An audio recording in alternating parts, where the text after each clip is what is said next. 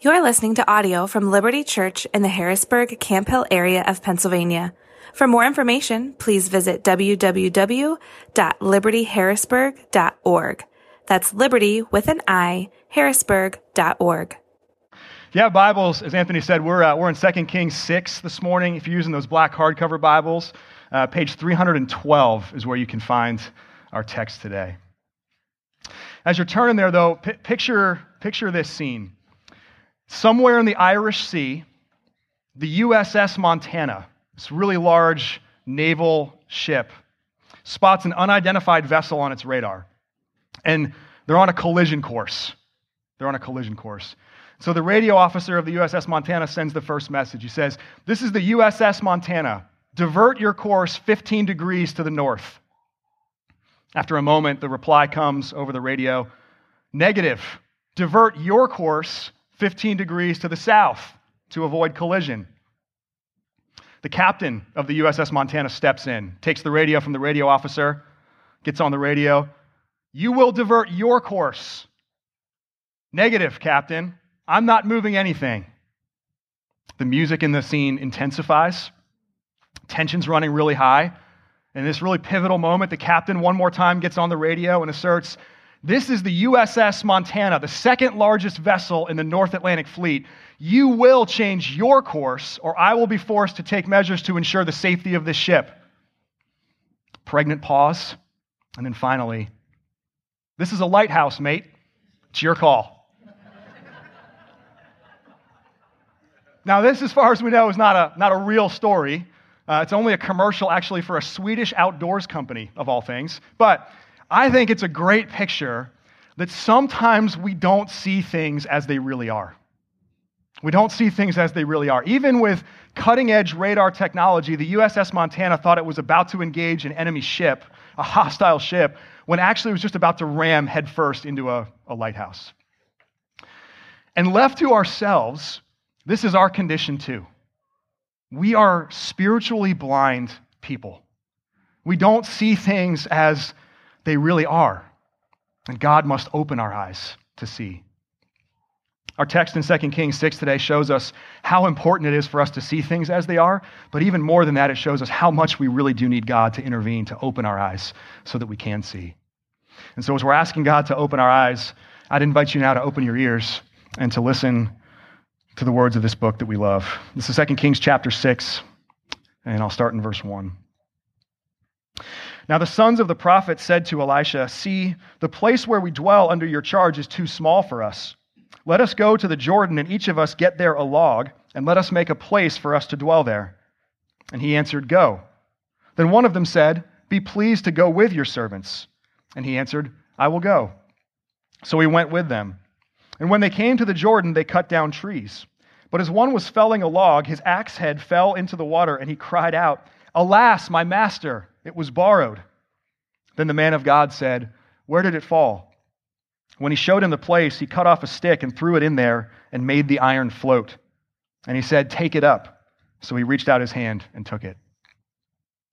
Verse 8, "Once when the king of Syria was warring against Israel, he took counsel with his servants, saying, 'At such and such a place shall be my camp.' But the man of God, that is Elisha, sent word to the king of Israel, 'Beware that you do not pass this place, for the Syrians are going down there.' And the king of Israel sent to the place about which the man of God told him. Thus he used to warn him, so that he saved himself there more than once or twice. And the mind of the king of Syria was greatly troubled because of this thing. And he called his servants and said to them, 'Will you not show me who of us is for the king of Israel?' One of his servants said, 'None, my lord, O king. But Elisha, the prophet who is in Israel, tells the king of Israel the words that you speak in your bedroom.' And he said, 'Go and see where he is, that I may send and seize him.'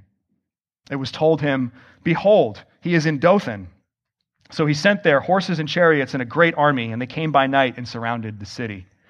Verse 15, "When the servant of the man of God rose early in the morning and went out, behold, an army with horses and chariots was all around the city. And the servant said, 'Alas, my master, what shall we do?' He said, 'Do not be afraid, for those who are with us are more than those who are with them.' Then Elisha prayed and said, 'O Lord, please open his eyes that he may see.' So the Lord opened the eyes of the young man, and he saw. And behold, the mountain was full of horses and chariots of fire all around Elisha. And when the Syrians came down against him, Elisha prayed to the Lord and said, "Please strike this people with blindness." So he struck them with blindness in accordance with the prayer of Elisha. And Elisha said to them, "This is not the way, and this is not the city. Follow me, and I will bring you to the man whom you seek." And he led them to Samaria, which is the capital city of Israel. As soon as they entered Samaria, Elisha said, "O Lord, open the eyes of these men that they may see." So the Lord opened their eyes, and they saw, and behold, they were in the midst of Samaria. As soon as the king of Israel saw them, he said to Elisha, "My father, shall I strike them down? Shall I strike them down?" He answered, "You shall not strike them down.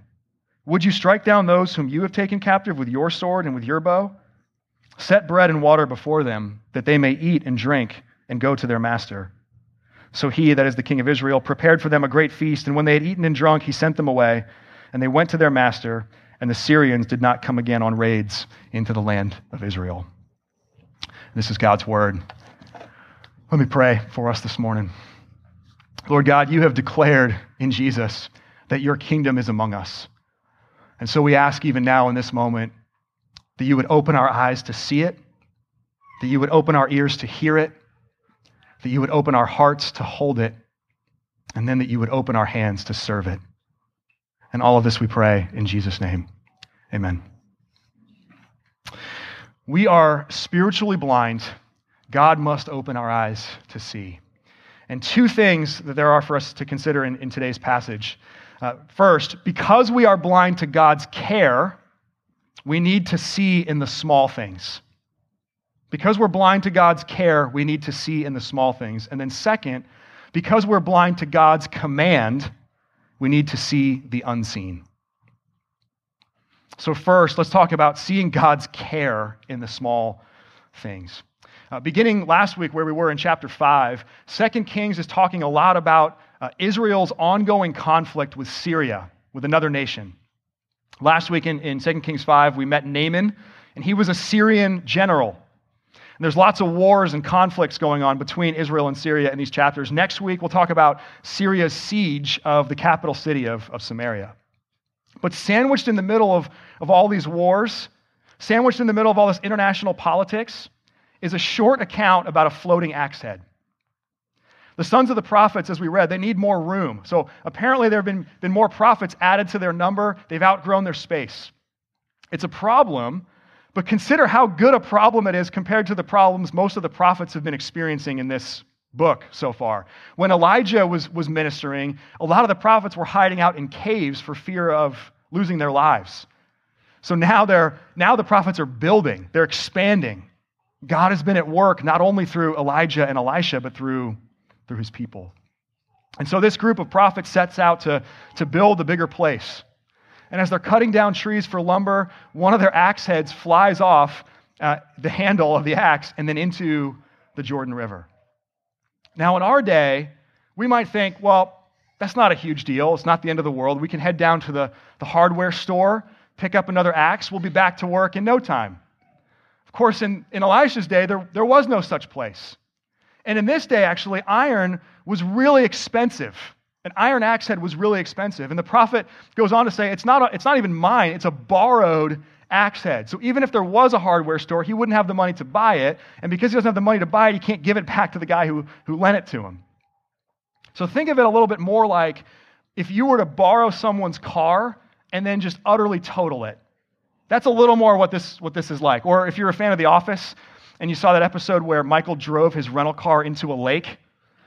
Remember that episode, those Office fans? And then he realized in the moment he forgot to buy the insurance. That's kind of like this. That's like this. But Elisha steps in that moment. He says, where did it fall? If you remember from last week, the Jordan River is kind of nasty. It's not like the clear waters of the rivers of Damascus like Naaman was talking about. And so you can't see the bottom. When the prophet then says, well, about here is where it fell in, and Guy, man, he was all over it this morning. He knew what was going on. Elisha cuts a stick, throws it in the river, and that iron axe head floats to the surface. This miracle can feel trivial. Can it? It can feel trivial. Almost almost like it's reducing Elisha and the God he serves to some kind of carnival magician. Like, hey, look at this cool trick that I can do. I can make iron float. This also seems like an interruption in the narrative of 2 Kings. It's actually not even clear when this account happened chronologically. All we know is that this happened sometime during Elisha's ministry. But in the final form of 2 Kings, as we have it in our Bibles, this account is almost certainly placed here as a reminder to us, to the readers, that in the midst of global political events, things with widespread implications for all of Israel and even all the world, God still cares about individual people. God still cares about individual needs. That this is a reminder that God sees us and cares. And cares. 1st and 2nd Kings throughout it is spotlighting Yahweh as Lord of the nations. He is the one true God over all the earth.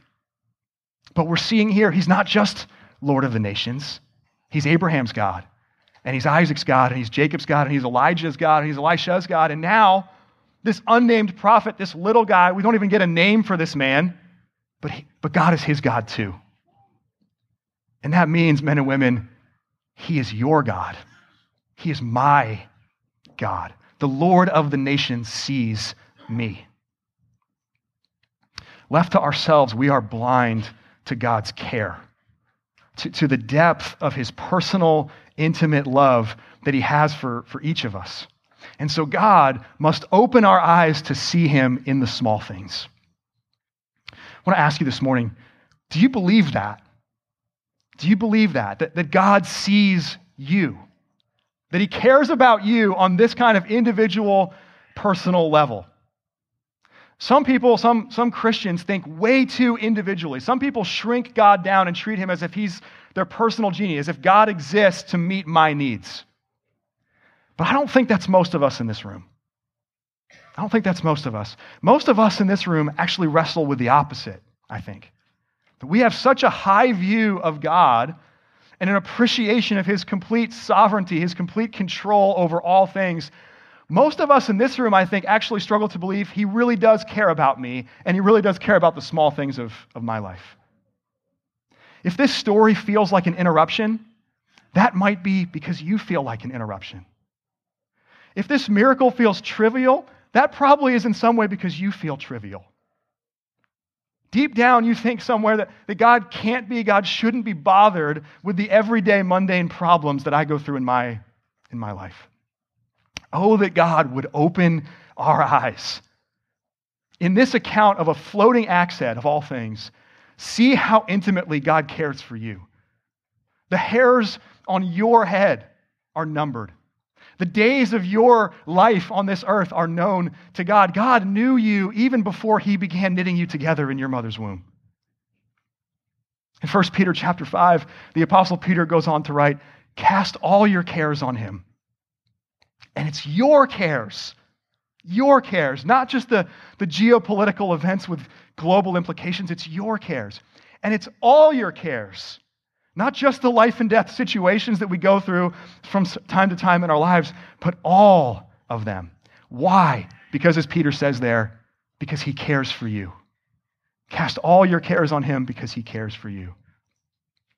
In this instance, God overrules his own natural laws. He makes iron float to meet an individual need for an individual prophet. And like all miracles, it's not some kind of carnival trick. It's redemptive.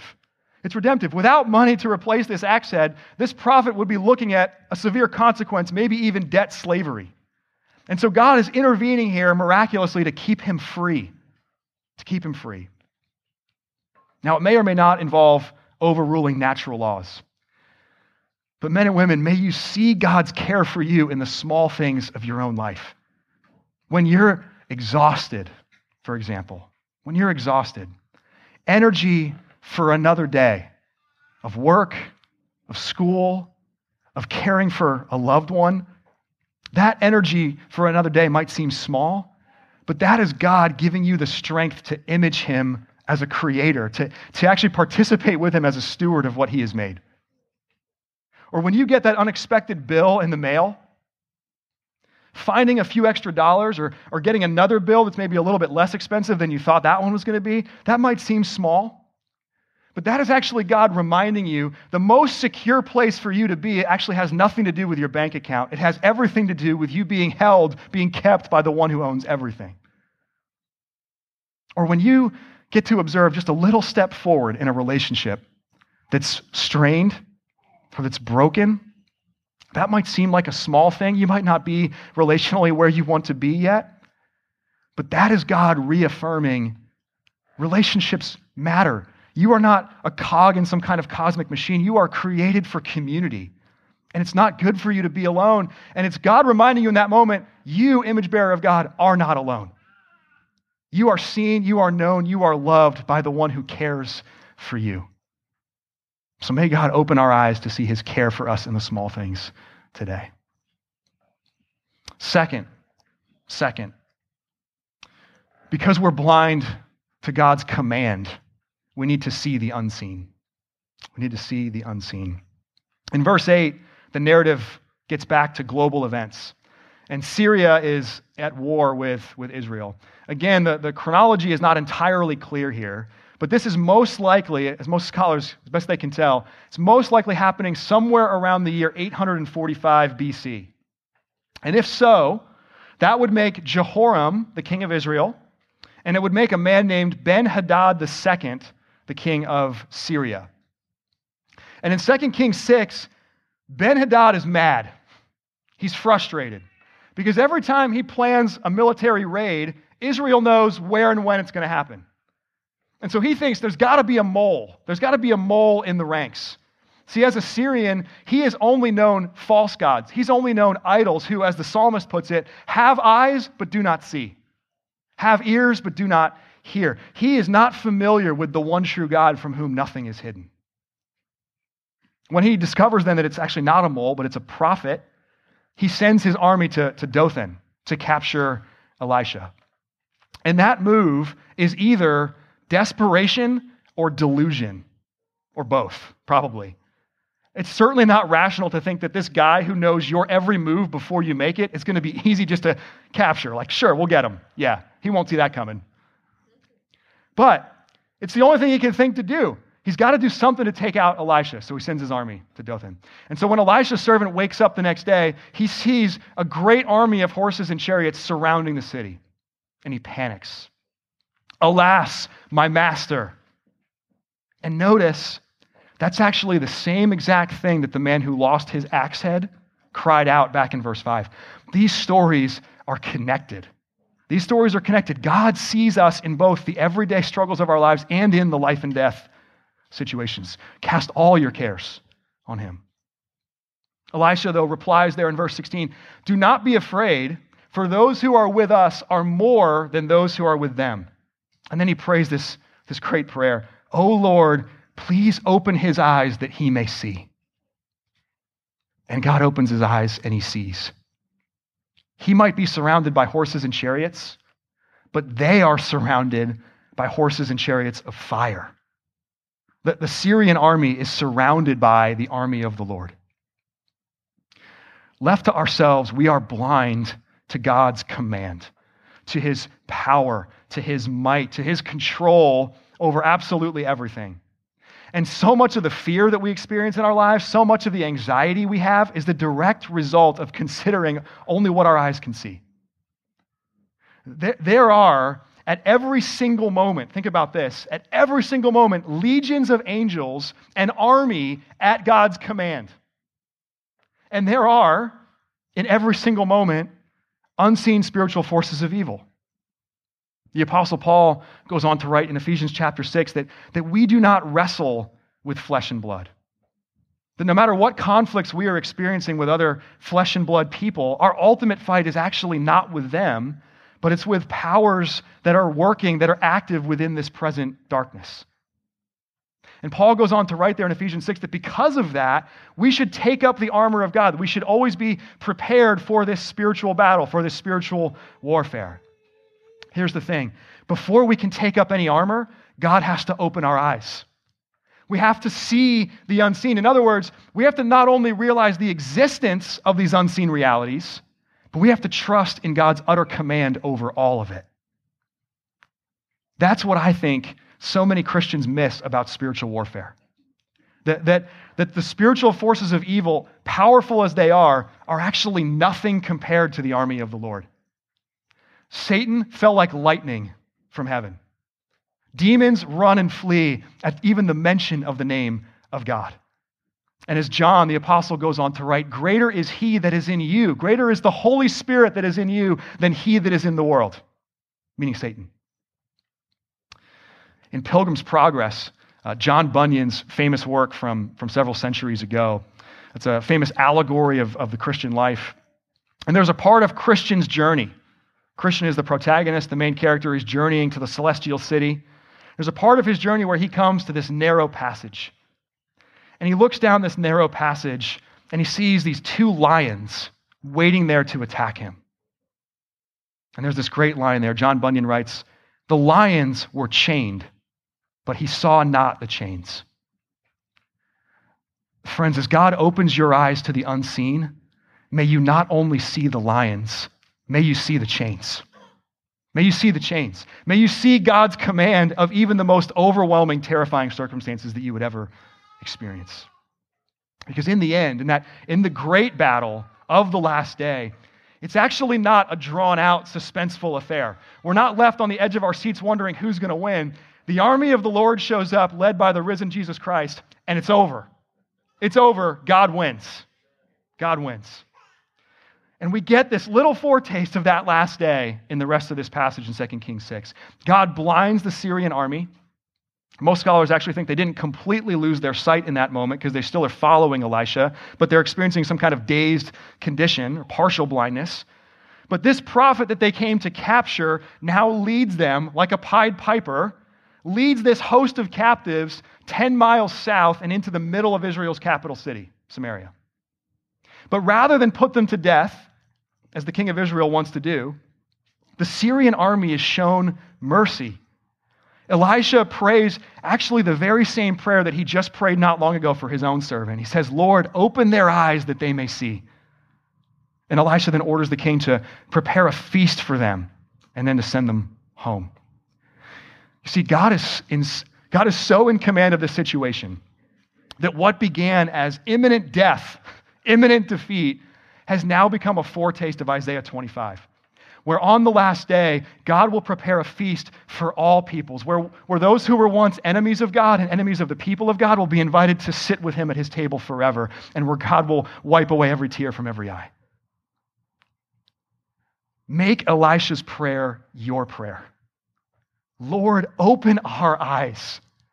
God, let us see. Give us just a glimpse from time to time of the complete command you have over every circumstance. This week I was talking with a pastor of a struggling church. And in this conversation, I found myself really anxious and frustrated and restless. Maybe a different situation for you, but maybe that resonates. I wanted to do something. I wanted to change the circumstances. I wanted to light a fire under some people. I wanted to say some words that were inspirational and kind of turn things around. A prayer to pray for me in that moment. Lord, open my eyes. Open my eyes. Let me see that it's Jesus who builds his church. Let me see that even if some congregations do close, even if some church plants don't make it, the gates of hell will never prevail against the church of Jesus Christ. And that those who are with us, those who storm the gates of hell to rescue people from it, are more than those who are against us. This has huge implications on our pursuit of mission, on the way we seek to show and tell the good news of Jesus to the people that we come across in our world. We want people to believe in the finished work of Jesus. We want people to experience his salvation. We want people to be forgiven of their sin and to be reconciled with God. How much control do we actually have over that? It often seems like there's just so many obstacles in the way. And so we often find ourselves crying out with this servant, what shall we do? What shall we do? This week on Monday night, our elders were at an elder meeting. We were talking about a few people that actually right now we are longing to see come to faith in Jesus. On any given Sunday, I know this happens in the normal course of our lives as well, but maybe it's helpful for you to know. On any given Sunday, we have a number of people here in this room who are not Christians and who are considering what they believe and are asking really good questions about that. And so actually, if that's you this morning, welcome. I hope you feel that. You are welcome here as you ask the questions that you have. And I want you to know that we care about you and we think about you and we actually think about what it's like for you to experience a church service like this. Let me also, if that's you, let me confess something to you this morning. Like a lot of pastors, I am way too willing to be manipulative. I'm way too willing to consider manipulation. And here's what I mean. My mind can go so fast to, well, if we play that song is a good one. That tends to be stirring up people emotionally. If we play that song, or maybe if I say these words, maybe I lean in a little bit to some guilt or kind of take a wound that you might have and open it up in a certain way. Or maybe if we ask that man or that woman to lead that part of our service because they're so good at it, they're so gifted at it, maybe that'll convince you. Maybe that would be what actually causes you to put your faith in Jesus. I just want to ask you this morning to forgive me for that, where I'm inclined to do that. Because here's the truth. Nothing that we do, nothing that I say can ever accomplish that anyway. Far better, and because thank God we have other godly men around that room with us as elders, and it's not just me and my stuff, far better, and what we did on Monday night was to pray like Elijah, oh Lord, open his eyes. Oh God, let her see. Let her see. The most loving thing that any of us can do for another human being is to pray on their behalf, God, open their eyes. In the Gospel of Mark, between the end of chapter 8 and the end of chapter 10, Jesus predicts his death 3 different times. And in each of those times, the disciples don't see it. They don't get it. Peter, even in one of those instances, rebukes him, tells him he's crazy for saying that. But do you know what bookends those 3 predictions? You know what bookends it? 2 accounts of Jesus giving sight to the blind. Left to ourselves, we are spiritually blind. And I would say to you this morning, we are most blind to the worth of Jesus. We are most blind to why he needed to die on our behalf. We are blind to how much we need his salvation. We're blind to how offensive our sin is to a holy God. We're blind to how corrupted this world and our lives have become because of sin. Oh Lord, open our eyes. And thanks be to God for many of us in this room, we can say, he has. He has. Jesus is the one, as we see in that instance in Mark, who gives sight to the blind. And because of his life, death, and resurrection, many of us in this room can say with that man in John 9, I still don't know everything about Jesus. The teachers of the law are asking him all these questions. And he says, I don't know. One thing I do know, though. Once I was blind, now I see. Now I see. And even still, we need God to continue to open our eyes. We need God to keep helping us see things as they really are, to see his command over every situation. Even those of us who do see, who have believed, are like the Apostle Peter in the Garden of Gethsemane. And as Jesus is there that night, being betrayed, being arrested, some of you might remember the account, Peter draws his sword, and Jesus says, put it away, Peter. But do you remember why? Do you remember what he says next? Jesus says, Peter, don't you know that if I appealed to my Father, he would at once send me more than 12 legions of angels? You see, friends, the horses and chariots of fire were there in that moment too. They were right there. God is in command of that moment, just as at every other moment. And in essence, Jesus was saying, oh Lord, open Peter's eyes. Let him see. So men and women, cry out to God today for yourself. Cry out to God on behalf of other people. Blind to God's care, may you see in the small things that the Lord of the nations cares for you. And may you cast all your cares on him. And blind to God's command, may you see the unseen. Whether for the first time like that man in John 9, or one more time like the Apostle Peter in Gethsemane, may God open your eyes and may you see. Amen. Amen. Let me pray for us. Almighty and loving God, we bless you this morning for the gift of your word. We bless you this morning for the gift of sight. that you do open our eyes, that Jesus is the one who opens the eyes of the blind, and left to ourselves, we are the blind. We are the spiritually blind. So open our eyes even now as we come to this table. May we see in it the worth of your finished work. May we see in it the anticipation of that day that you gather those who once were your enemies to your table to feast with you forever. May we see the beauty and the worth of Jesus Christ. May we come to him again today. We pray that in his name. Amen. Thank you for listening to audio from Liberty Church. To learn more about our church or to listen to previous recordings, visit www.libertyharrisburg.org.